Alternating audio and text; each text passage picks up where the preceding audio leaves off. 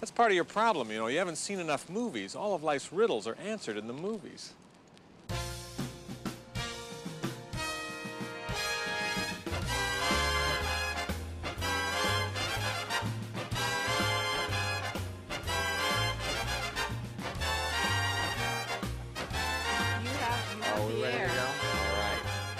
Okay, we're gonna have to come up with a name for this little rabble-rousing group. Is this your first podcast? This is my no, it's not. I did one with Dante last year.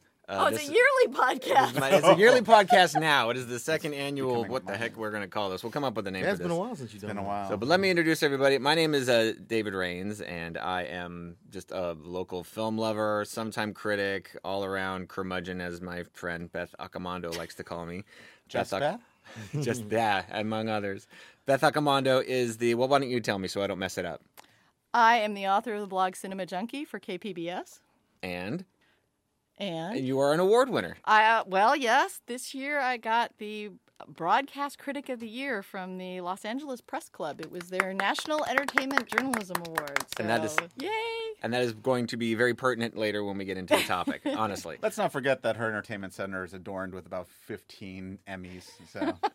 And But Godzilla's. not for criticism, yes. No. And we also have with us Miguel Rodriguez, who runs the Monster Island Resort podcast. And what is that about, Miguel? When it comes back around. Been about 2.5 months since I put up an episode. Although I am editing one right now, which is just a story time episode. Essentially, it's just what it has been in the past is discussion of horror genre in history, art, literature, film, and beyond, where I try to take a more maybe. I am loath to say scholarly approach to the horror genre. Thoughtful. But thoughtful approach, yeah. Introspective. Not Or- intro. Yeah, No. no, I'm not Spective. examining myself. Just yeah. spective. Spective. I guess there's a little bit of introspection going on, but yeah. Any ranting? Also, some extrospection. If we're lucky, we'll get some ranting. Occasionally, there's some ranting. All right. Occasionally, And- but I don't rant very much on the podcast. I'm actually much more toned down on the podcast than I am after we walk out of a theater. Usually. Finally, we have Dante Moran, local filmmaker extraordinaire of Inferno Productions. You want to tell us a little bit about that and what your area of expertise Inferno is? Productions is an independent production company. We do music videos, photography, web design, graphics, anything that's edgy.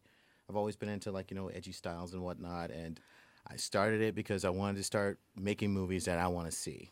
Got tired of seeing a lot of the commercial stuff, so it's like, people always say, hey, well, can you do better? It's like, well, I'm about to find out. He's like San Diego's Fred Williamson. All right, so Now, that's a compliment. I like that. And you know, also, like, yeah, you're man, worse you than can't Fred. deny being the Hammer. Oh, I'll take that. And also, he shot both Beth and I in the head once. Yes. Yeah. That's Not with right. one bullet, Yes, though. you Not got with it one bullet. 3-4 times. You guys died well. Yes, we did.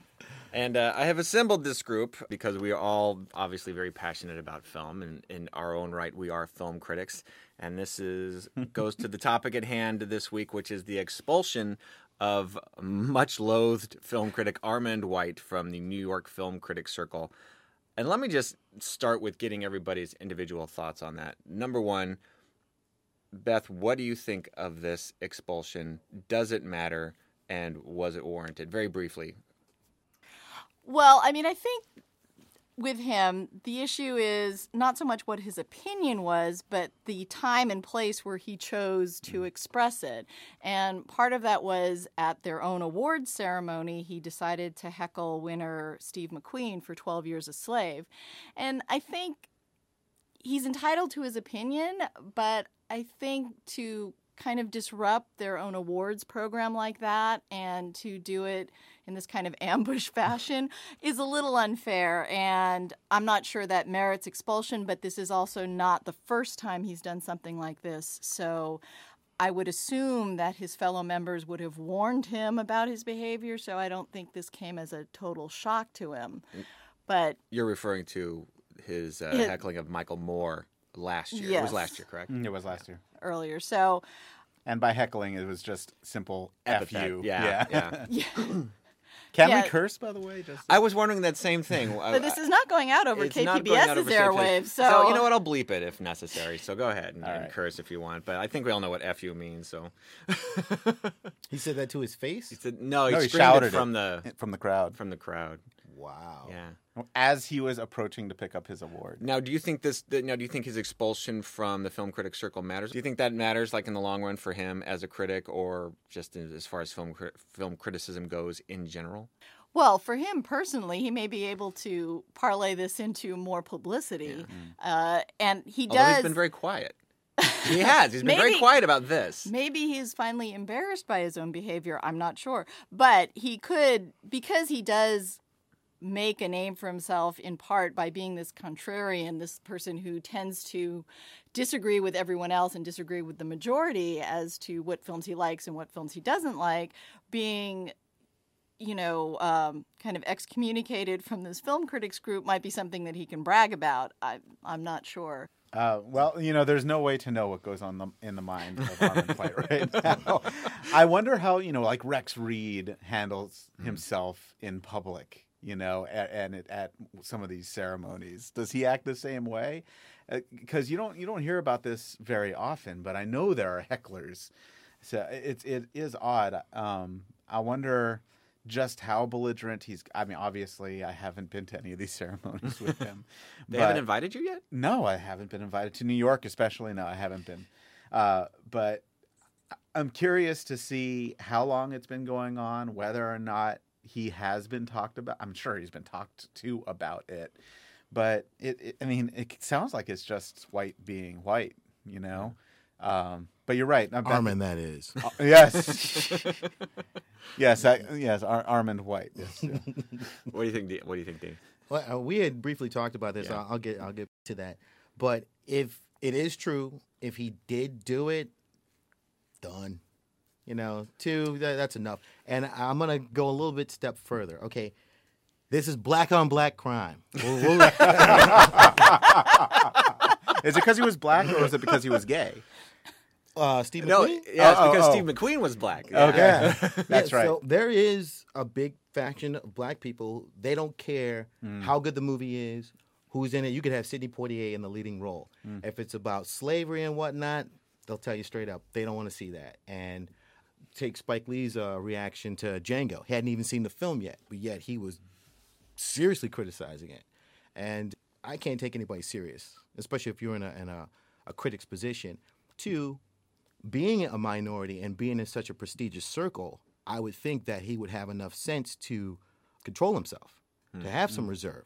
Why would you pick that moment to, do something like that? I mean, how many African Americans have been nominated over the years of the Academy? And now here you have a guy that's being nominated for director, could possibly get Best Picture, and you're going to act like an ass like that? My book, fuck him. No, but do you feel the same way about him doing it to Michael Moore last year, though? He I literally did the same thing. I think that's the same, situation.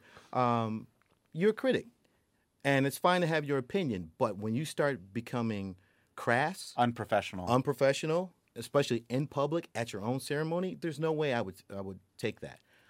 If I'm at my premiere, if some of my actors were doing that, so if I called somebody up and then somebody from the back room were to heckle that person, they'd be out of there so fast, especially if I have my investors there, if I have the media there. It just looks bad for everyone, especially everyone who you're even associated with. I'm curious as to what benefit the Critics Circle in New York is going to see from his expulsion. Probably people going, oh, what is the New York Film Critics Circle? And exactly. Why are they so prestigious that they would kick out this person that we don't like? And that would be my guess. Yeah. But you brought up a good point earlier about Rex Reed. Mm-hmm. Would this be as noteworthy if it were Rex Reed? Well, that was my question. Yeah. Yeah. I mean, it seems. Well, I don't know if that's a conversation I feel qualified to get into, but. Well, I would say being a member of a number of film critics groups and having been to Film Critic Award ceremonies, the majority of critics tend to be fairly fawning over their nominees because the majority of the critics have picked these people as their winner, and they're very pleased to have them there to accept the award and to kind of give prestige to the organization themselves by bringing these people in.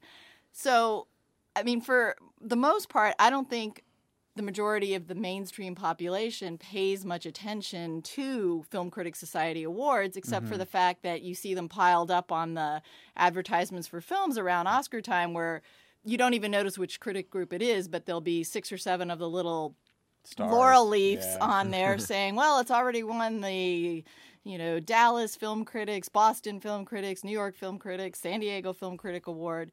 So I don't think it really is going to have much influence on them at all. Maybe people will be more willing to appear at their ceremony if they know they won't be heckled. But, I don't think it's in the big picture. I think it's a fairly small blip. One thing that I wonder about Armond White is how much faith does he have in his own writing if he's going to act like that at the ceremony? Don't you feel like I've gotten this out on paper already, That's an interesting point. That's kind of one That's of the the reasons first I wanted to thing. brought this up. One of the article that I read by Owen Gleiberman, and I don't know if anybody had a chance The to read EW it. article? Yeah. Yeah. Was actually pretty enlightening as to why he felt that White should have been expelled, which was that he thought that Armand was a voice that was important to have in film criticism, which I think most people just sort of either ignore or discount, is that he is an actual film critic. People like to label him automatically as a contrarian. Whether that's true or not, I can't say. How many of you have actually read White's reviews? On a regular basis? No. I mean, just at all. Yeah.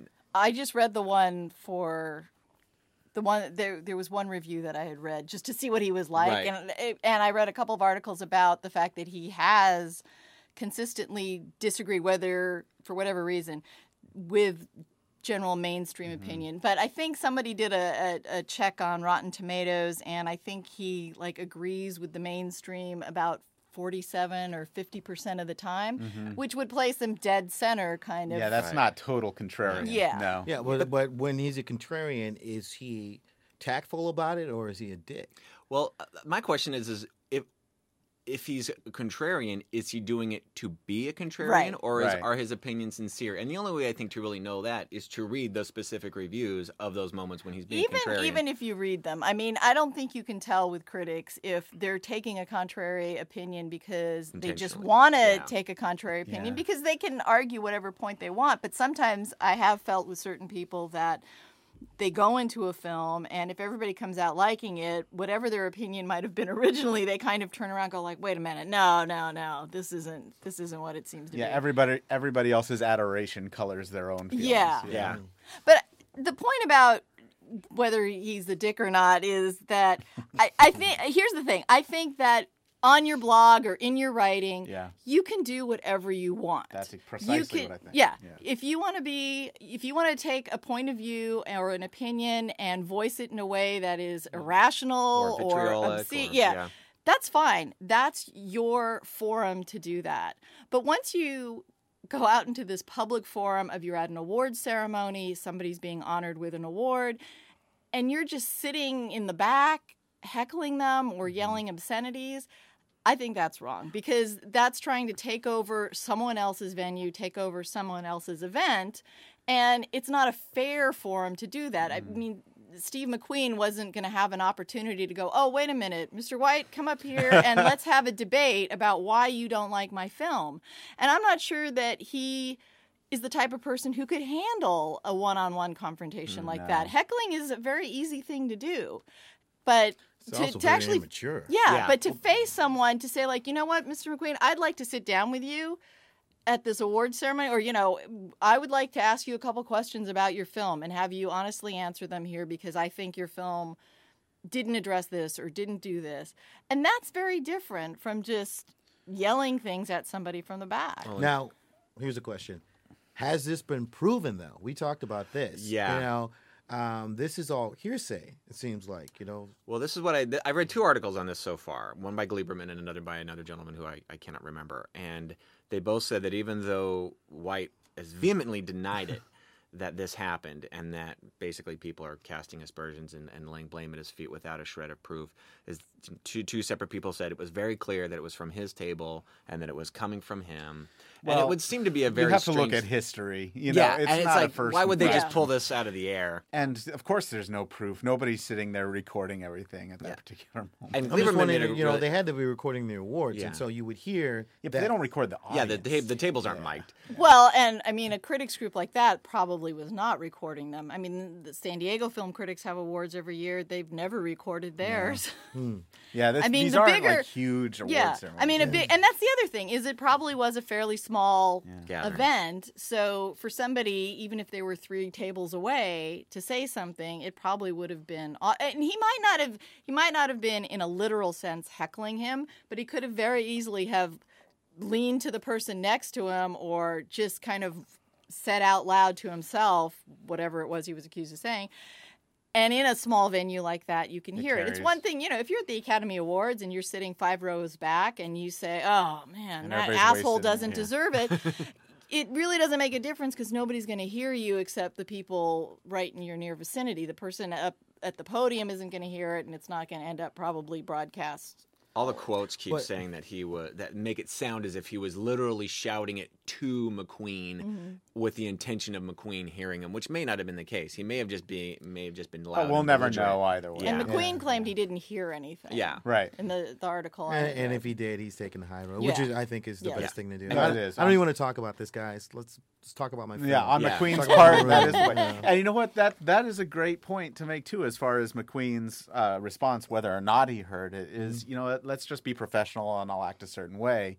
Whereas the biggest problem that Armand White has done for himself is when you act that way, you destroy the credibility of your writing.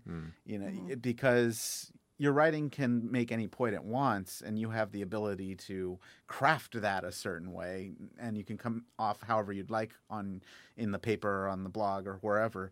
But once you act like a belligerent 2-year-old throwing a temper tantrum in a formal setting where you're supposed to look professional, then it throws a much more unprofessional light on everything that you do. Yeah, especially when in this day and age, you can go out and possibly murder somebody and get sympathy. But if you were to go on stage and say a lot of racist jokes or misogynistic jokes or something like that, or you just get secretly caught taped saying something awful, that can destroy you, even though you've been on top for 20 years. Mel Gibson? Yeah. Are you? Mel Gibson, Michael Richardson. Yeah. One of the and things so- that Gleiberman said in his article, and this was, and I keep quoting Gleiberman because it's the one that I remember the most, is he said that he felt like White had become high on hate, which I thought was a really interesting way of It is putting it. interesting. And I actually sort of related to that. I bet you did. I did. And why is that, Miguel? Why? Because you hate everything. I do, which is not true, But but, I it think- does seem that way. it does seem- The well- point you make is, even though I don't hate everything, I come across as that. Well, here's yeah. with both Armand White and you, David Oh Rains. God! All right. I've officially been commingled with Armand Because White, David White. David White, and you actually are white. But but my soul is black. we should just call you David Black. But in his case and yours, I think you're both at your, as far as crafting an entertaining piece, one that's fun to read, you're both at your literary best when you hate something. That's depressing. I mean, it's true, and for a lot of critics, that is actually how it is. Even a critic like Roger Ebert, his most entertaining criticisms to read were when he really hated something, and they tended to be hilarious. And when he loved something, it was like, I don't care. But I think, Well, finish that thought. Sorry. but what I really think is in both your cases, your hate screams more loudly than your love. True. And the only time I remember personally when you love something is when it is surprising. Yeah, because it usually sucks.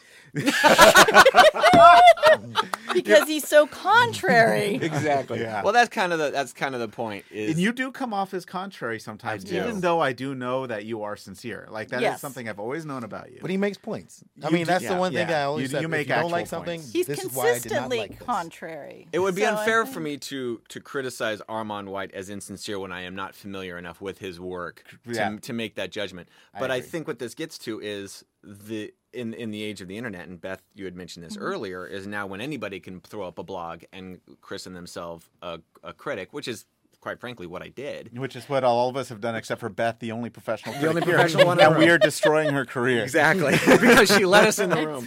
Is now we have this, and I suppose it's always been this way. I'm sure there was a reaction to Pauline Kael in her time, but now we have this movement of criticism against critics. Not even criticism against their criticism, but against them personally. Yeah. And I think White makes a really good point when he talks about ad hominem attacks to his character. How many times have you seen anybody say, well, you like such and such a movie, ergo your credibility is completely gone? Oh, yeah. Meaning, like, really? My entire credibility is undermined based on a single film, whether or not you agreed with me on anything else? And I think that's what bothers me about... But I think that a critic has some choices when they have a review that is either that it's contrary or that is negative, and they get feedback from their readers or listeners. And your choices are either descending to the level of some of your critics and taking the road of, well, you're an idiot too, or you don't get it. Or you take the approach of saying, look, here are the points I made. You didn't read the review because if you're saying this, you didn't notice that I was talking about something very specific. Or you obviously didn't read the whole review because then you would... Because I had to deal with comments on my blog frequently. The format we had for my blog a few years ago was much more interactive in the sense that every time someone posted a comment, you would get an email notification, and everybody in the comment thread would get an email notification. So it got very interactive in terms of pros and cons. And I mean, when I have disliked certain films like Sucker Punch, like Ocean's 13, like Cloverfield, I literally got death threats. I got people saying you should be taken out and shot. You should, if I walked, Cloverfield, that's if scary as hell. if I ever met you face to face, I would punch you. I mean, things like that from people, and it was just an opinion. How much of that do you think is serious? Because I will go on record Well- as saying that as a joke. I think you all know I would never actually do this, but I've said on more than one occasion, if J.J. Abrams was sitting next to me in Star Trek, I would have punched him in the face, which of course I wouldn't. But that's sort of that passionate reaction. But you also only said that. This is a published print? comment. I mean, I think I've part actually of, written that down before. I mean, I think part of the reason people say that is because they believe in anonymity on the web. Yeah. So That's they feel like exactly they right. can say, and I have to say that a number of times I've gotten really negative comments on a blog, and if I have directed a comment back at the person, that frequently once you start a dialogue, it becomes very different. The guy who said one guy said, if I had a friend named Beth, I would punch her in the face because I'm so mad at you. And I wrote back and said, well, I'm glad I'm not one of your friends. And he says, well, honestly, she ducked and she was really fast and that was a stupid thing to do. So and there was a person who wrote, on a review I had written, which it was a film that dealt with abortion, and he was very adamantly anti-abortion and came to some snap judgments about my opinion and about the film without seeing the film.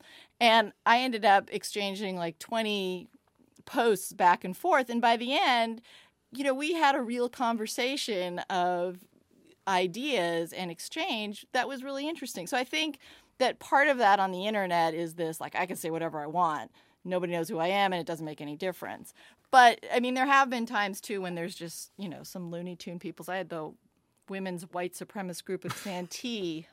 Way too specific Tell of a me hate group. to, because I didn't like Doris Day and Debbie Reynolds, that they were after me. So Well, so going back to this idea of being high on hate, then, yeah. does it go back to people who make comments on these? Like, do you guys think that people who comment negatively are equally high on hate? Like, they want a reason to hate something? Oh, yeah. Are you Yeah. kidding me? I don't read comments anymore on almost Yeah. virtually nothing because it does end up becoming, it is high on hate. There's no reasonable, there's no There's even no sincere- discussion of no ideas. discussion. Yeah. No. That's the main thing that bothers me. Complaining is the new drug. Yeah. Yeah. And why do you think Yeah. that is? Because people are just dicks. that is one way to put it. But I think in some way that's true. There is something kind of cathartic about saying something extraordinarily negative and not really having your face attached to it. And you just see how the snowball just gains momentum. People And just I like think to just people jump are on the looking bandwagon. to find things to get upset about. I mean, Yeah. just look on Facebook sometimes. People. I have total strangers posting comments going, talking about Dante's film. I had a picture of myself where I had done the makeup for the bullet in my head, and somebody told me, goes, "That's really not a professional thing to have up on your page. There was a recent shooting, and I think you should be more sensitive." It's my personal Facebook page. I was proud of the makeup I had done, and then I took a bullet in the head. I mean, they removed the Twin Towers from Spider-Man 3 as if they never existed. It's just Right. like, what is this, man? Do you think that negative criticism, insofar as deconstructing filmmaking, is more, for want of a better phrase, this is going to be a terrible combination of phrases, but is more constructive than positive critique? Well, I think it all depends how it's done. I think there are a couple of problems going on with film criticism these days. I know. I know What where what you're is going the Democrat? I'll try to outline some of the things that are going on that are a problem. Because anyone can be a critic. I mean, basically, anybody who sees movies and has an opinion about them can put up a blog and write about that. And what this means is there's a lot of opinions out there. There are a lot of blogs. There's hundreds, thousands of reviews out there for every movie. And what happens, one of the things that's happening is that legitimate publications, big publications, no longer want to pay for a film critic because they feel like there's so much of it out there, there's no need. Or there's a reduction of the number of these professional critics because a newspaper will say, like, we don't need to pay for a critic here in San Diego. We'll take a national critic who's being syndicated. And so this one person's opinion, ends up being all over the country instead of individual, cities and towns having their own critic. So you're losing a class of people who make it their profession to dedicate themselves to writing about film and writing within a certain format and style, which tends to be less about, just calling filmmakers names or saying, oh, this filmmaker's an idiot, don't they understand it? And, people who used to write for like Sight and Sound and Cahiers du Cinéma and places where you really wrote about a film and thought about it. And it was criticism that was not necessarily meant to be read before you saw the film, Right. but Yeah, that's after a you good saw point. the film. Because nowadays what criticism seems to be about is thumbs up, thumbs down, 4 stars, whatever. So some people, I don't even think people read a lot of reviews. I They think look it's and they go, true. that's 4 stars. Let's go That's see the definitely- film. I've read reviews where they actually gave away the conclusion of the film. Yeah. In the review. And I'm like, wait a minute. And the movie hadn't even come out yet. Yeah, and I mean, there are different categories of criticism, too. There are some people who simply rehash the plot, and that's it. There are people who write about it for very specific reasons, for magazines where it's for parents who want to know whether or not the film is, acceptable for their kids. And, there's, like I said, there's critics who just write about a film to give you a sense of, is it good or bad? And then there are critics who write about it in a sense of, I'd like to enlighten you, and I think that you should see the film and then read my review. I just read a review in Badass Digest about Inside Llewyn Yeah, we're Davis, talking about this. which I read that and I was going, oh my God. I was struggling with this film because I thought it was exceptionally well crafted, but completely hollow. And I couldn't figure out what the Coens were trying to do with this movie. And this guy took the approach that it was all about the authentic and the inauthentic. Right. And I want to go back and see that movie now and watch it again and see with that in mind and with a number of the points he made. And then as I was reading it, I was thinking like, oh yeah, there's this, and this that fits into that. And I thought that was an exceptionally well-written piece. I think what you're getting to is that this particular review was written to provide true insight into the meaning of the film as opposed to should you see it, should you not see it, is it a Right. good film, is it a bad film.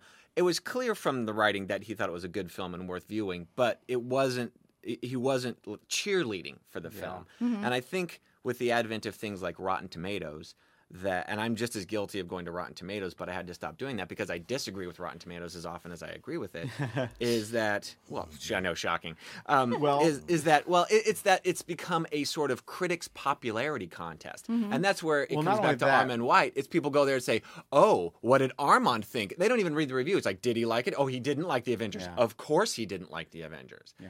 Well, people can go to Rotten Tomatoes, and I'm sure a number of people do, and it has the top critics, and it has, a couple of lines from the review, and that's as far as people read, and it is looking for just a thumbs up, thumbs down. It's kind of like the film critic version of BuzzFeed or Yeah. Upworthy or any of these ridiculous, nonsensical, stupid listicles that are destroying the internet, in my opinion. Yeah. It's all just a bunch of fluff and no thought. I feel like there's no thought anymore.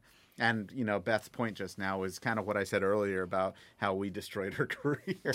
but in a way, it's kind of true. And the only thing that, keeps me in positive is the fact that there are some people writing out there, even though you have to search for them, who do write really thoughtfully about film. And I think you're one of them. I happen to be in a group called the Mysterious Order of the Skeleton Suit, which is all people, and now they all write about older cult film. I'd read it just for the name. You should. Well, it's a collection of bloggers. So some write about Bollywood, some write about old sci-fi, some write about 60s spy novels, But what sets them apart, and the reason I was really happy to be asked to join them, is every single one of them take the approach that what you described, was it Bleeding Cool?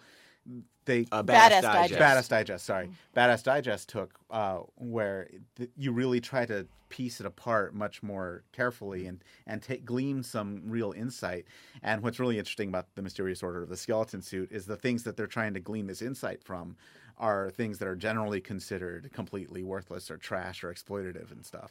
So I actually find that really, really fascinating. That reminds me of your podcast on Curse of Chucky. Yes. Which goes beyond just cheerleading. It's very, and I find that this is becoming a rarity, especially in sort of fan-based criticism, is people looking at, is it a good film? Not, oh, wow, this was really cool. It's like, no, this is cool doesn't tell me anything. What about it made it cool? Exactly. Why is Curse of Chucky better than, say, Seed of Chucky? And I haven't seen them, so I can't say. But listening to your commentary, I was like, I want to see this now, based on how you've, again, deconstructed the film, not just said, oh, there was this cool, there was a cool kill in it, which is boring as all get out. Right. It's like, okay, where has that sort of film criticism gone? Well, and it's also placing a film in a context, because I remember I ran an anime club at my son's high school and junior high, and sometimes kids would watch something and they would say something like, oh, that's Marilyn Monroe. She's taking that stuff from Madonna. And it's this whole sense of, what came first, and it's putting it in a context to say, okay, you may think this is new. And this is what I get from some filmmakers these days, not from Dante, but from some filmmakers that I talk to, where, they say things like, well, I don't want to watch movies because I don't want to be tainted by what's been done before. I want to do something fresh and original. Yeah. But the thing is if you don't see a those vampire? but if you don't see those films, you don't know if what you're doing is fresh and original. You can only create this delusion that what you're ignorant about doing. it. Yeah. And but that's part of what's going on. And is the dilution of film criticism, this just occurred to me while we were talking, do you think that any of that has any bearing on how films are now made? Because we were just talking about this because we just got back from a film this evening, and I won't say what it was. I'm not going to say what it was. But to me, it seemed like it was literally a paint by numbers, and that itself is a cliche thing to say. But you could look at it and go, there's literally not an original frame on this film. And it's going to make bank in its opening weekend because everybody's going to think, oh, it's just like this movie. It's like, yeah, it is just like that movie. And that's the problem. No, go for it. I don't mind films not, being original. Just like we were just saying, I mean, cinema's been around for over 100 years. Storytelling's been, thousands of years. Like we were talking about caveman drawings and whatnot. It's pretty much impossible to come up with an original idea, especially when, things are being done in different languages. And you have filmmakers who don't want to know the history of film. Where was I going with this? I don't mind not having original ideas. I hate lazy execution. Yeah. Yes. I'll You know? go with that. No, Yeah. it's just like, all right, we're going to do this, and then the girlfriend's going to get kidnapped, and then the good guy's going to get the girlfriend back, and he's going to kill the bad guy, and then the world's going to be saved. It's going to be great. A I'm great fine example with of that is The Raid. You know, it's Yes. not Yeah. really original. Yeah. People are in a building trapped fighting their way out. Okay. But the execution was stunning and superb. So There was you could nothing literally say lazy it's, about you could that. say it's the same plot as Die Hard, but it's so incredibly different. Amped up. Yeah. Yeah. I mean, but it's more than just amped up. Yeah. It's also an incredibly different on film. crack. And, yeah, it really is. It was well done. I mean, there were a lot of he set up scenes of tension very well. Yeah. You know, and it's just like, all right, now we're gonna go. Boom. And at the end, like you were saying, you were exhausted at the end of the yeah. film. It was And that's when exhausting. you know you have a good product. Whereas when we're watching, you're like, you know, You the can films mention that- Jack Should we mention- Ryan. yeah, you I can know, mention just- it's Jack all right, we'll Ryan, mention Shadow Jack Ryan. Ryan. and you know, you're sitting there going along with it and stuff. Then they start throwing in just dumb stuff. And Yeah. it's just like, what? Well, it's Come like on, my first man. reaction after the film was over was the filmmakers. There's literally no attempt. That was my reaction. They're not even trying to make a film. They're just trying to craft a product. Not even craft a product. Literally just rubber stamp a product. And, Well, let's go back to the And how question you asked Yes. before Beth talked about the kind of disappearing of real criticism. And your original question was, do you think that negative criticism is better than positive criticism, or more effective, maybe? yeah, something along those lines. Yeah, something like that. I don't think it is necessarily. I think people can learn possibly from negative criticism if it's worded in a constructive way better. But here is where I think there's a major problem with the democratization of criticism. Is we've gone to and I'm not going to name names, but I think that we'll all have some websites in mind when I say this. They've gone from being real criticism, even the ones that have a lot of readers, to becoming the cheerleaders for certain films. So we're going to get our free press passes. We're going to get invited to the set. We're going to get interviews. They've been seduced by Hollywood. They've been seduced by Hollywood. That is a great way to put it. And so all we get from them is lavish praise on banal garbage. And it's really disheartening, because you end up with a lot of, to have another cliche on this podcast, a lot of emperors running around naked. Yeah. So and I have no problems with that if they wouldn't trash the independents like they do. because the independents aren't inviting them for the set on Prague. I you know, I'm just like, dude. Well, are they trashing the independents, or are they simply ignoring the independents? It's a little bit of both. Yeah, a little bit of both. And I'm not saying that one is more correct than the other, but Right. when you're talking about cheerleading, I can't imagine a cheerleading website even bothering with an independent film in the first place. That's but at true. least if No, you're that's if you're- when the addiction to hate comes in. But I don't mind that as long as there's honesty in it. If you're going to Bleeding Cool or Mm-hmm. if you're going to Arrow in the Head, you know what you're in for. True. You're on a horror website. You know what your audience is, and you know what you can expect. So at least there's honesty there. And of course, I'm a big believer in honesty in filmmaking. I am too. And This is I what's will put it out there. painful. My big thing is I've always get into arguments with people, and I don't want to get into No, arguments that's because true. everybody disagrees with But me. even on websites like that, where you know that they're going to love something for a genre because they're fanboys or whatever of that, in some of them there's still dishonesty. There's still and it's because of the same thing that we just talked about, the whole seduction. Maybe it's not Hollywood per se, but maybe it's Legendary Pictures or even some of the smaller. If you're going to invite us to, or some of the the Philippines for a shoot and to cover the set or whatever, it still becomes this thing where you're tooting the horn of mediocrity.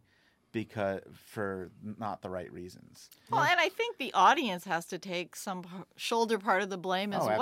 Absolutely, yeah. You know, there are critics who can tell you go see this film or don't go see this film.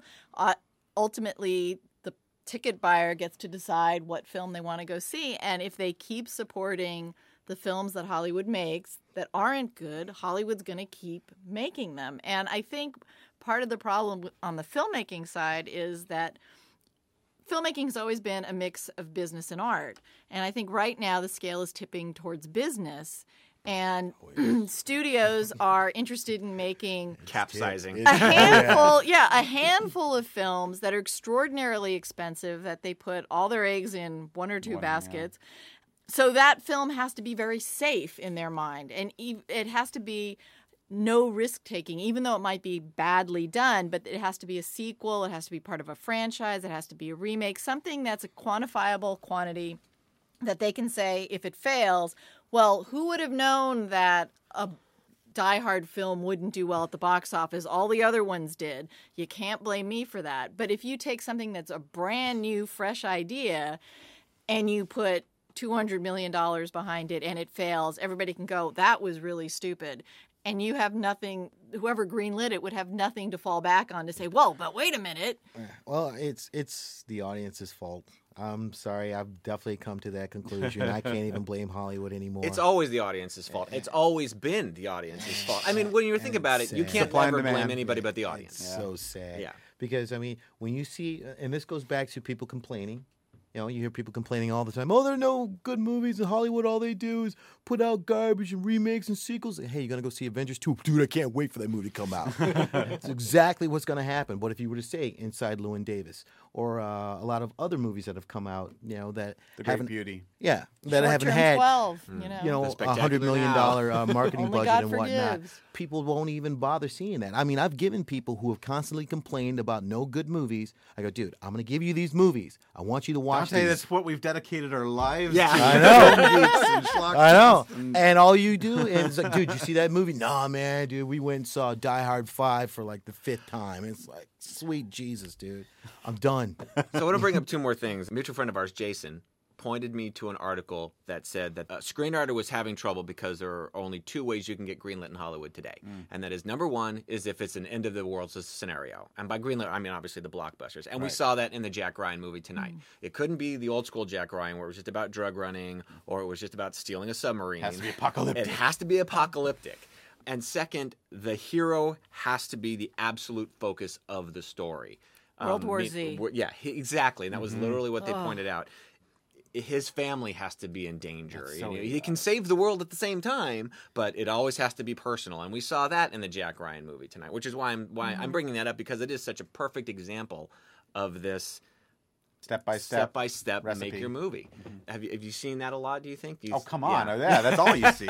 That's all you see. Even in the respected ones I think you all of you saw and liked, Pacific Rim. But it's the same scenario. Well, Miguel. Except I don't Miguel know. didn't Yeah, I won't see that. Yeah. I mean, even in the comedies, you had The World's End, and Yeah. this is the end, and even within that comedy format, it was still about the end of the world. What was the Neighborhood Watch and Attack the the Block? Watch and Oh. Attack the Block. Yeah. Attack the Block. So yeah, they are. Attack the Block was very good. Yeah, It was that very was good. good. Yeah. Yeah. I But mean, which goes to it- show that it doesn't can- matter. It doesn't have it Yeah. is how you put it together, how Yeah. clever you are, how smart it is. the And that movie execution. made no money. Yeah. Yeah, I know. That's unfortunate. that's Another unfortunate. tragedy. Yeah. But John Just Carpenter, like Dread. John Carpenter proved that you can make a remake, have it be completely original, Yes. and have it in many ways be better than the original. And Cronenberg too with The Fly. Now, Absolutely. granted, those are back in the '80s, and we're a long way away from the '80s now. Well, we had an excellent remake last year, which is We Are What We Are, an American remake of the Mexican horror film. And Carrie is the remake that got released nationwide in thousands of theaters. This film was a genuinely good remake, and it didn't get any release. And I Because know, doesn't do- I doesn't know do the we're not pay all by going to numbers. agree on this. I Right. think that the Maniac remake is Maniac is remake worthy, was too. excellent too. I I actually didn't see the like that. original, so I can't comment. Yeah. Oh, I it's- like the original. I like the original too, but I will admit the remake is superior in a lot of ways. But anyway, I'm just saying, like, there are examples of, something where you could take what a lot of people complain about as being unoriginal and use your integrity as an artist to make it original or make it something that is worth the cost of a ticket. Well, I think one of the biggest problems now, like when you were talking about in the 80s, I think the budget on the thing was like $12 million. Oh, and yeah. They worked on that. I think Rob Bottin worked on special effects like for well over a year. Yeah. He slept at the studio. The guy had like a nervous breakdown because he was going so crazy. I mean, he's very attached to his art. And then you got But it these shows, man. And it Yeah. does. Yeah. I know, but they won't do that now. It's No. just like, okay, we're going to do the simple shot to the head. Blood and brains are going to splatter all over the wall. Okay, let's do that CG. No. No, let's do it I think a prosthetic so great it looks and great. really devastatingly sad example of that being said, bald to your face, is George Romero when he made Survival of the Dead, which, if any of us here saw that, it's really bad. And it's unfortunate because CG. he's given us Day of the Dead and Dawn of the Dead and Night of the Living Dead, and all of those have a lot Even of art. Land of the Dead. Even Land of the Dead, I did like. Yeah, they all have artistic merit. And then, and I remember he was asked, why, for example, there was a really painfully horrible scene where there are a bunch of zombie heads on pikes and they shoot the heads and they CGI showing their faces are alive and it looks atrociously bad. And, someone asked him, why did you go that route? Why did you use CG? And he basically said, the people who are funding the film and the people who backed the film just want me to get these effect shots over with. Yeah, and just get it done really quickly. They don't give you the kind of time that you used to have. There's just no way to do it anymore. Well, we could definitely have an entire Yeah. special effects podcast. Yeah, how did we even get off on this rant? Hey, But- it's easy to get off on a tangent when you're talking with film. But guys. I think it dovetails a little bit because you start to see parallels between the lack of integrity in filmmaking that way and the lack of criticism these days. Well, and this points to another blog post that I saw recently that said people don't look forward to films anymore. They feel obligated to go. It's that opening weekend obligation, which I think filmmakers are now counting on because they don't even see past opening weekend anymore. No. If it goes on to another weekend, that's just a bonus, but they don't really care. And you're seeing, I'm feeling the trend myself. And this past year, I stopped. I was like, I don't want to see that film. Yeah. I know it's a big blockbuster, but I just don't care. I have to admit, I've been that way this past year as well. Well, because that feeling of obligation is gone. And I remember even, 20 years ago, I would sort of feel that obligation like it's a blockbuster. Of course I have to go. Yeah. But that's not film going. That's not even film criticism, really. I mean, it is film criticism because you got to go see the garbage in order to say what you But think it wasn't about it. as bad though back then though. But now it's just like everything is so lazy. Like we'll go back to like the 80s and the 90s. It was a B movie. We know that. It's, blood-sucking fiends, whatever. But you knew you were at least going to get some prosthetic gore. They would try, because I saw the behind the scenes on Two Evil Eyes. Yeah. And it was just a simple effect. Pyramid goes up in the air, comes down into a dude's chest. It took all day for them to do that. 3 setups, because every time blood wouldn't fly right or something like that. But And it they was got like 30 seconds of film. yeah, Yeah. yeah. But when you look at it, it's like, wow, that looks really cool. Well, there's where if it also- was crappy CG, which I think is killing Yeah. film altogether. Well, It's yeah, not the CG that's there's- killing film. It's the people that use the tool. Yeah. That's true. Yeah, And because I CG think- can be done really well. And I'm not talking I'm saying about crappy Jurassic CG. Park. I don't care. And I who's don't even doing want it. to say the Crappy people who CG. use the tool. That's not fair to the digital effects artists. I'm not talking about them. I I'm think talking about it's the producers. The producers. Yeah. And directors. And The directors. directors have to take some responsibility. Yeah, Yeah. definitely. But it's the time allotted for it. Yeah. And yeah, definitely. Yes. So, but do you think that sense of obligation is sort of rendering film criticism moot? It's like, oh yeah, so and so thinks this movie's terrible. We're all going to go see it anyway. If we're going to talk in general audience terms, it feels that way. I don't want to say it is. But I don't know But- if a film critic has ever held that much power. I mean, I don't think if I you think Siskel and Ebert did. yeah, I think they did for a while. they were the had first ones that were kind of really respected, yeah. televising. Because I mean, one, I know a lot of people who went to films or didn't go to films on the thumb up or thumb down. Yeah. yeah, and our generation, we didn't necessarily. I mean, genre films hadn't been cemented as being like profitable moneymakers or giving any type of respect or whatnot. So, those were the guys. And if you look at it now, I'm sure your parents have their favorite critic, or they go to USA Today or something like that, and they look who's doing the movies, and that's what they go by. Whereas if Beth Accomando, I don't like her because she got a bullet hole in her head on her profile film or something like that. Yeah, and she's a woman. yeah, she's crazy. So, blah, blah, blah, blah, blah. And speaking of criticism, that's a good point when you say she's a woman. Like, when I read the Soska sisters reviews, most people don't even review the movie. Yeah. They review them. Oh, Yeah. yeah. And it's sad. I mean, that has nothing to do with the film. I've learned nothing by your criticism, but yet you'll have people just piling on. But positive or negative. positive or negative, negative. they are reviewing them. Yeah. And I remember someone mentioned that I had, even though we're friends with them and everything, I have to admit this is true. They, as people, as personalities, they've crafted this mystique around themselves, are more popular than their film and more well known than their film. And I think there is some intention behind Oh, it. definitely. They are It helps selling them as themselves marketers. personalities. Oh, no, it's brilliant. It is It's very brilliant. And it is Yeah. very brilliant. But I think, Dante, if I'm not mistaken, your point is that that's a critique them in a different article. Precisely. Critique Yes. the movie if you're going to critique the movie. Yes. Yeah. So, all right. Yeah. So, two more things. All right. Favorite reviewer, favorite movie reviewer, and why? Well, to be honest, I don't. You can say yourself. No. I don't have. Yeah, be like Ken Russell. Who's your favorite director? Ken Russell. Well, I don't read a whole lot of criticism, partially because it's hard to write reviews sometimes if you're reading other people's criticism.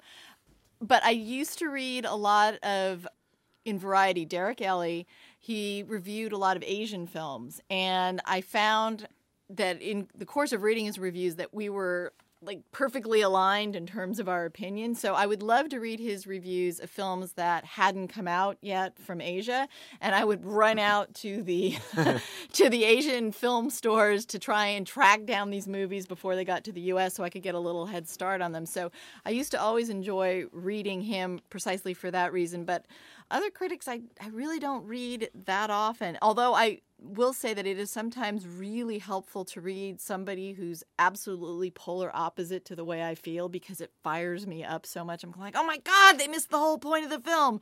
And then I go sit down and write and it just flows out. Rat mode. Yeah. Yes. Miguel. Okay. This is hard to say. There's a lot, but I'm going to once again bring up the Mysterious Order of the Skeleton Suit because my favorite author of film reviews is actually Keith Allison, who writes for a site called Teleport City, because his reviews they're lengthy and they're insightful and they're also hilarious and anecdotal. He always has some kind of life story to go with them, and they're a lot of fun to read. But they're not your like bullet point type review, which I really enjoy. But you're not going to get current film reviews from that. So I'm going to go for another member of that particular writing group. There is a blog called tarstarkus.net. And the writer of that is Tars Tarkus, who some of you may, if you're nerds, recognize as a character from Princess of Mars. But he writes also reviews of all kinds of films, but he does also write reviews of current films too. And they're also really more insightful, pick the film apart, look at different parts of it. And he's kind of an eccentric guy, so his film reviews are fun to read. And he's also insane. I think there's a new review up. He has like 2 reviews up. I don't know how he does it, but he's this guy living up in San Francisco. But he must have a lot of time on his hands. Wow. But those are my 2 to plug. Awesome. And I genuinely like them. I'm being sincere. Dante. Yeah, I will say you guys. Nah. No, for real. I like your reviews because one, you are fans, but I slipped him a few dollars. And a couple rupees. you know you little shit. Oh. But I like the fact that one. I mean, besides Beth being paid for being a critic, that you guys do it out of love of film, and I think that's when you really get the most sincerest reviews. When there's no, I don't have to worry about being fired. I don't have to worry about, pissing off, sponsors and all that type of stuff. This is how I feel about a film that I actually saw. Well, the beginning of Web 2.0, that was the beautiful thing about online critics popping up. They were passionate Is about they were film. passionate and real. Yeah. Yeah. Oh, absolutely. Yeah. But that, and I think that's where I, to my detriment, I get my curmudgeon reputation from, is I tend to be passionate in the negative and not so much in the positive, which is not. Well, you just which is not remember good. film how it was. But I will When say, you I grow will up with take film- a bad film over a mediocre film any day. Yeah. I will say that is true. Yeah. I will take a bad film over a mediocre film any day of the week. We've talked about this Yeah. before on other podcasts and actually on KPBS. But I will say this, David.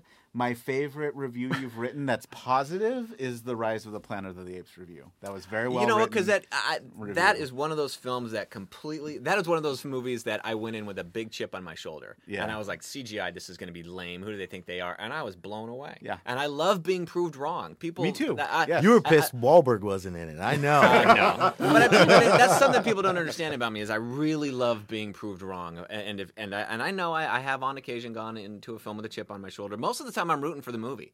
I want to be entertained. I don't want to go in there to have a bad time. I want to have a good time. Especially I when think you that's pay the money. opposite, though, of high on hate, though. Yeah. Yeah. But the high on hate is when you do hate When it. you are then disappointed. You really hate Yeah, it. that's true. So, but I will. Okay, so I will go with which will come as a surprise to no one. My favorite reviewer is Duncan Shepherd, and like most people, I hated him when I first read him. When I first read him, I couldn't stand him. And yeah, his writing does come across as very pompous. But I realized that one of the reasons I hated him is I couldn't understand half the stuff he was saying. So he forced me to improve my vocabulary, to really improve my writing. And even though, like you talked about, he was a little dishonest in the sense that he was very much a cheerleader for Clint Eastwood. Clint Eastwood could do almost no wrong. Or the Coens, I think. Or the too. Coens. But everybody's like that with the Coens. I have yet to read a reviewer who wasn't a cheerleader for the Coens. Let's face it, they're almost those kind of reviewers. But it was the fact that he put so much care in his writing, even though it was totally condescending. He was condescending to his audience because he knew his audience wouldn't understand that he was being condescending. How the hell does a person like that get a job? Because he still knew film. He had a really solid foundation in film history. He could take a film, he could take Jack Ryan and connect it to some obscure Scandinavian film from 1922, and I'd be like, well, "What are you talking about?" The guy knew his stuff. And how And does he that help the wrote, general audience? he wrote exceptionally well. He also. wrote, that was my thing. I really appreciated his writing. He put care into his writing, which I have is to admit, really missing from a lot of film blogs. It's missing from 99% Yeah. of it. Yeah, a lot of the writing out there is like third grade Yeah. level, I- which is actually why I like Keith Allison too. If you ever want to check out Yeah. Teleport City, he's an exceptional writer as well. But yeah, I do miss that kind. I love good writing. Well, Yeah. Now, well-crafted sentences. how often does he put up reviews? Do you Well, think he's somebody? retired now. Yeah. I think he he's does- talking about Duncan's Keith retired. Allison. Oh, or Duncan Keith Shepherd. Allison. No. Keith. He does one maybe once a week. Once a week? Okay. Because That's a pretty good Yeah. output.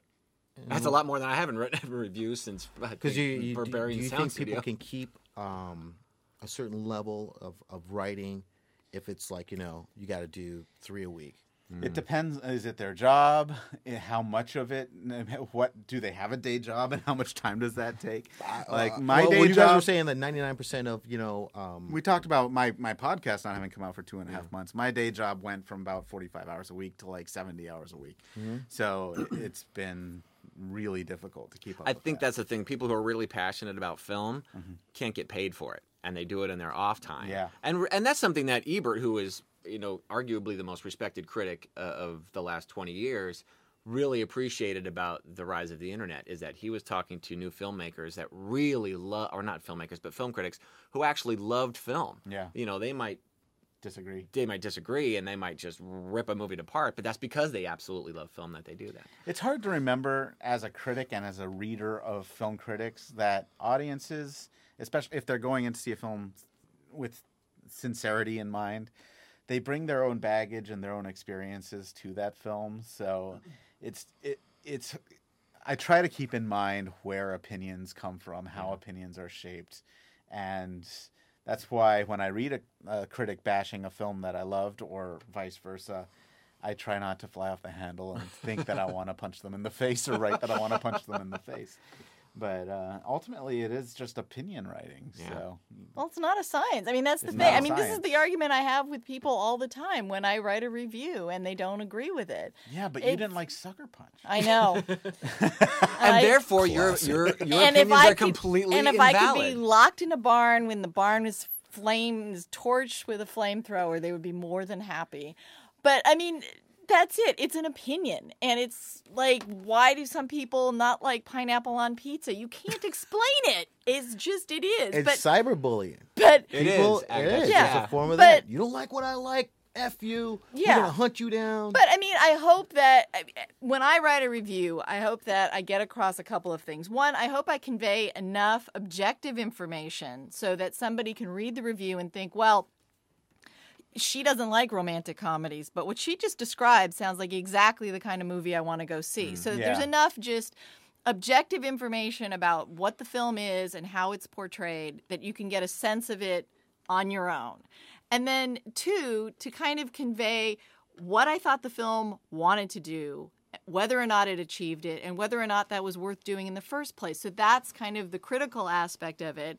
And that in discussing that, people can listen to what I have to say and figure out if my line of reasoning has any value, if the things I'm talking about make any sense, if the context I'm putting the film into enlightens them in any way, makes them more interested in seeing it. So I hope I put enough information in there so that you can piece it apart and say, okay, well, that's, she's completely off the handle here, or yeah, that's right on, or that's something I never thought of, and it's interesting to take a look at the film in that light. Do you think people even get that far? I mean, I think a lot of people, as soon as they get the feeling that you did not like what they love, then Oh, you're- yeah. you're- If it's you a should negative be review, they strung up. probably get to the first negative comment and then start typing their comments back Yeah. about. Oh yeah, that happens more often than not. But there's always going to be people, no matter what percentage of the population they are, who are going to approach a review whether or not they agree with it in a thoughtful way. Yeah. And I don't think that we sitting here are the only people on the planet who do that. It was very rare that I agreed with Duncan Shepherd. Right. I appreciated what he had to say. It's like, oh, I never thought of it that way. I still don't agree with you. Right. But I think about things a different way now. Yeah. I like Duncan Shepherd when he likes something. It's like, oh, I love this film. It's like it's playing in like one theater nationwide. But it was almost Where like am I a gonna drink see of that But he water. Duncan? loved the first Star Trek movie. Yeah, Star Trek the motion Star Trek picture. the motion Yes. picture. And he loved Somewhere in Time. I mean, there was just some oddball ones. He that loved liked. Bewitched. That's the one that really threw Yeah. me That's for a like loop. David, man. It is like David. It is Just like like But it's David. not. But you know what? He loved I love Bewitched. Iron Everybody Man else- 2. It's like, huh? But here's the thing about him and going back to Armand White. It's just like, oh, Armand White's the one person in the world who hated the Avengers. Why? Let me go find out. Right. Why did he do it? And I read his review of the Avengers, and I was like, you know what? Dude makes some good points. Yeah. He really does. But If people you don't want to can hear that. make People, good points. yeah. So now Dante, what one movie would you say has put you most on the outside of popular opinion? Sucker Punch. That's impossible that you liked that film. Classic. As a matter of fact, Beth was talking about how she got death threats for Sucker Punch, and I was just like, hey, you know what? I'm going to pop that in. Send her a death threat.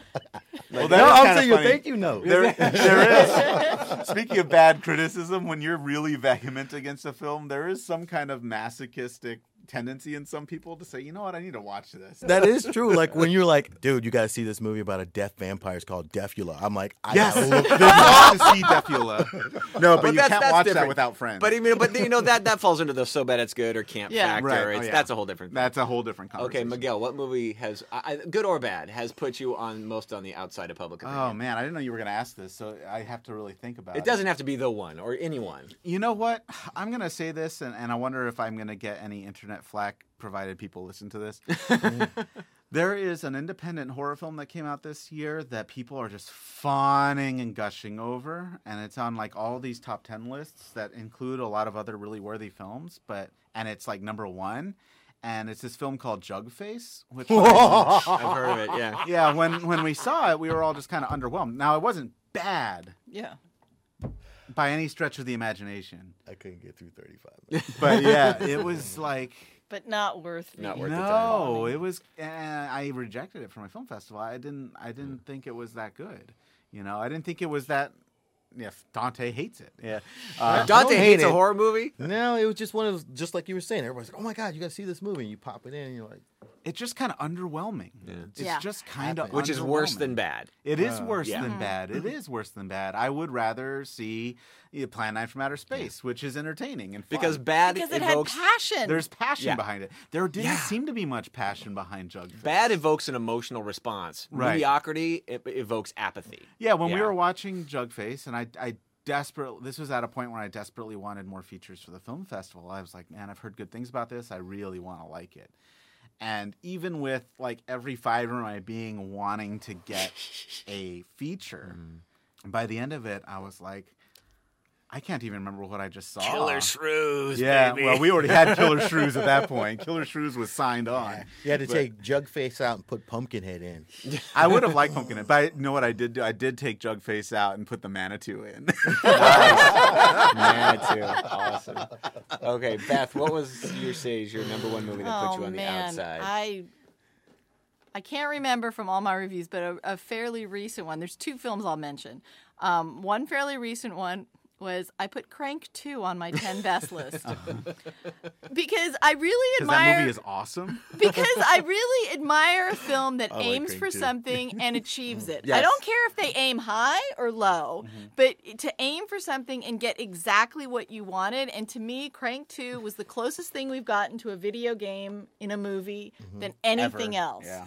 And it created its own universe and stayed completely within the realm of credibility within that universe. And I just thought it was a blast. And I put it on my 10 best list. Can I say there's also something to be said for aiming super high and failing so astoundingly that it also is surprisingly entertaining to see. One from the heart? No. No, what movie did you have in mind? Oh, I was thinking maybe The Room or You know what? It's funny because that popped up as, like 6 screenwriting tips from Tommy Wiseau. And a friend of mine posted it on Facebook, and he's like, really? Seriously? And I went, you know what? Whatever you may say, the guy wrote and directed a movie, it got distribution, and tons of people go to see it. constantly. Repeatedly. Constantly. Now, granted, they might be going to see it because it's bad, Because but it's there's an a draw astounding there. failure. But there's a draw there. Yeah. But there's a certain genius to bad Yes. filmmaking. You can't. There's bad. Yeah. That's You unwatchable. can't try to make a movie that bad. Yeah. The Room goes beyond just bad filmmaking. It is an utter failure. Yeah, But it's you've on a seen failure. movies that actually try to be bad and they Yeah. don't know how to do it. It's like like you- Machete. Oh no, I disagree. But well, I think Machete Kills tried to be bad and nailed it.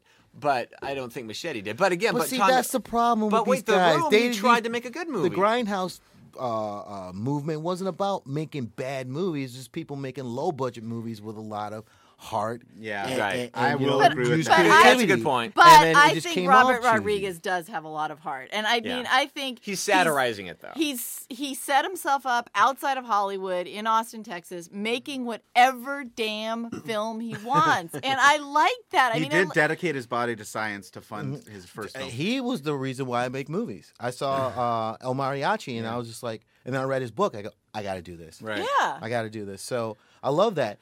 But it seems like, like a lot of great directors that we've seen in the past, when they start getting budgets. How did we get on this? Yeah, but he topic? doesn't I have know. budgets. I know, I He wanna doesn't try not to have- get Well, too actually, far off Machete this. Kills cost something like $20 million. I'm like, there's no way But in that's hell. that's not even a budget anymore. And that was Yeah. all, and that was all to the star salaries, you know that. That is I did- what it goes to. And that's Yeah. what I look. It's star salaries and catering. And catering. I did want to mention one other film, which is not necessarily outside well, let me just put The Shining.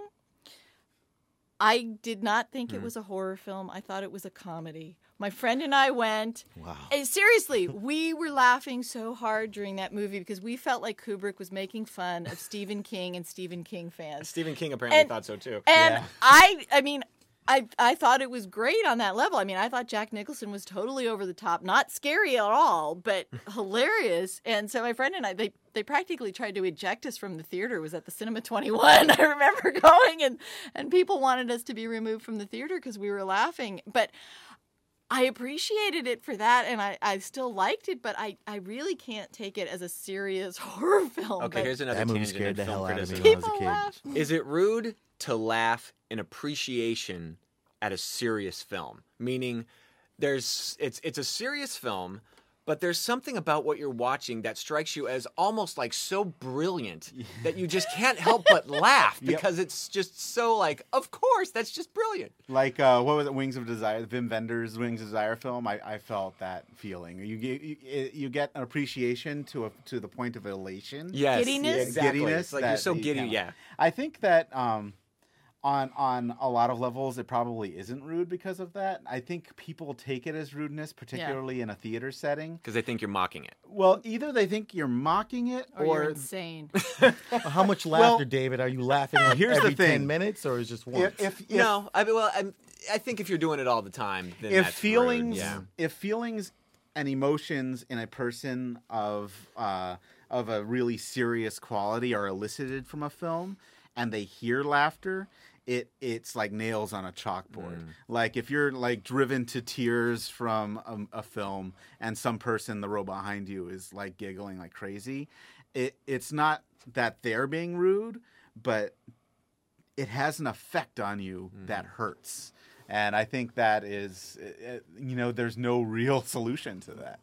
But Okay, well, I'm going to go. We went 20 minutes over what I anticipated because there's more to this topic than I even imagined. We went way off the on topic. tons of criticism. tangents. Yeah. That was my fault. Yeah, it was moderator. Yeah, the one You movie can call that this Tangent City. that's what we'll be. We'll be the tangent group. Are we the going one- to? Oh yeah, Get no, off we're, and coming, teleport we're, to we're the- doing this more. Sorry, This Keith. is just too much fun. Yeah. Just too much fun. The movie that constantly puts me on the outside of everyone because I have not met a single soul who agrees with me. Not one. Not a film critic. Not a film goer. Not a serious movie buff. And not a casual movie goer is Terminator 2. I just can't get through it. And I've not met one person who agrees with me, and I don't think there's anybody in this room that You would just agree. defecated on the childhood of so many people, David. I will- At least I didn't rape their childhood. Now I we're threw gonna out get all kinds threw out of the R complaints. word. Yeah. I'm gonna throw you this bone that I can't sit through it anymore. Really? Yeah, I can't. And to me, and I will say why. I'm not just going to put it out there without saying why. To me, it is, and I even said this to somebody on Facebook today, I think it's a soulless remake. I think it's literally the same film as The Terminator with less heart and with more special effects to the point where the special effects became the film. Well, that's just it. Yeah. I think people were astounded by the special effects at Yeah. the time, and it became a milestone in filmmaking. But as a film, it just feels really storytelling wise, it feels really cheap. You got Arnie saying "Hasta la vista, baby," and I love that kind of thing in Commando.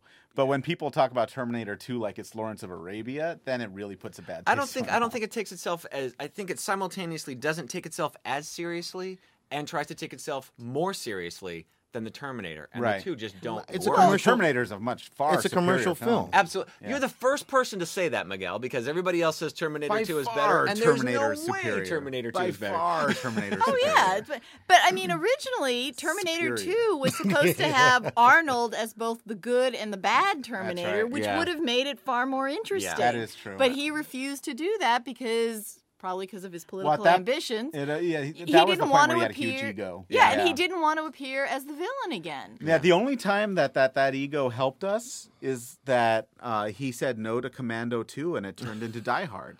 Oh, yeah, that's right. So, I mean, thank God for that. But Thank you, Arnold.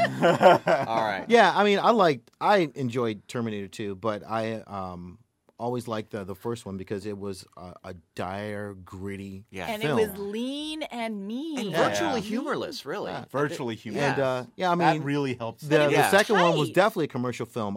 I understood that when I first saw it, but it was about the special effects, and being a person who really liked films, and you're seeing a progression in effects. It's just like, wow. I loved That it was as a incredible. kid when I saw it in Yeah, the theater. I hated the fact that Arnold was a good, Yeah. a good guy. I was like, just a big android teddy bear. But I don't think Cameron made a movie under 2 hours after Terminator. Yeah, I know. Did I just that's change right. everybody's minds? I on don't think Terminator 2? anybody- I was so happy being the outsider. Sorry. No, I enjoyed it, but it was actually on Dante not still too long loves ago. it. I liked it. It was fun.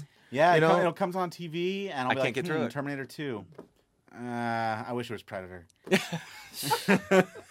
All right. There you go. That wraps it On up. that Terminator note- 2, I wish it was Predator. Or Predator 2. Predator 2. No, We'll I get like to- Predator. I like 2 Predator was 2. the most underrated action film It really of is. that time. Damn The right. most underrated action sequel, too, also. It is All right. Paxton. We can literally go on forever. All right. I'm going to wrap this up. When are we doing this again? You know what? As soon as possible. Are we really calling Next this? year? No, that was probably more realistic than you think. Are we really calling this Tangent City? No, we could. We'll come up with the name. We'll think I about kind it. of like tangent. that name. Tangent City? Although All I right. do feel like we're ripping off Keith a little bit. I don't want to go. But if we plug hopefully him we'll- every week, Yeah. or But every hopefully- month, or every year, I don't like interrupting anybody, even though I do it all the time. I don't like interrupting anybody. So when we get off on a That's fine. I tangent, mean, it feels like it's a point to it. Either Oh, that, off on a or you can tangent. bring your microphone group? to the theater. So at the end of the movie, when we stand That's true. outside for 2 hours, Yeah. ranting and raving about a film. Yeah. we'll have to record on street corners, though. That could So be Beth, fun. where can people read your stuff? They can read my stuff at kpbs.org/cinemajunkie. And Miguel? Well, a number of places, But I will say that there is a blog, a San Diego music blog called Owl and Bear. They've covered a lot of a couple of your music videos that you've directed. I was like, yeah, Dante directed that. But they have a lot of readers. Really? They have a big, they have a big readership in San Diego, and they decided they wanted a film section. And they approached me to do some film reviews on that. That's actually how I got to see The Great Beauty. And so I'll have that review coming out like tomorrow on owlandbear.com. As well as Monster Island Resort has a couple of episodes in the works. And that's monsterislandresort.org. .org, yes. And the best place to contact me is via Twitter, at Monster Resort, because I hate Facebook, but I do like Twitter. Twitter's for the youngins. No, but Twitter's awesome. Because Miguel thinks he's a teenager because he doesn't like Facebook anymore. And he's well, all about everybody I Twitter. talk to on Twitter is significantly older than I know, I'm am. just I will messing with say you. that. But I do like participating in live tweets with older films, which I do with a group of people. One is called the TCM Party, where we watch Turner Classic Movies films and talk about them at the same time. People all over the world tweeting with hashtag TCM Party. And every Thursday, there's also the Drive-In Mob, which watches really bizarre, mondo, crazy exploitation, old sci-fi, you name it type films, and live tweets it together with hashtag Drive-In Mob. And both of those things are probably the most fun I have on the internet ever. So I highly recommend doing that. And while we're off on another tangent and running way over, Beth, why don't you you give a asked. shout out to Shot by Shot?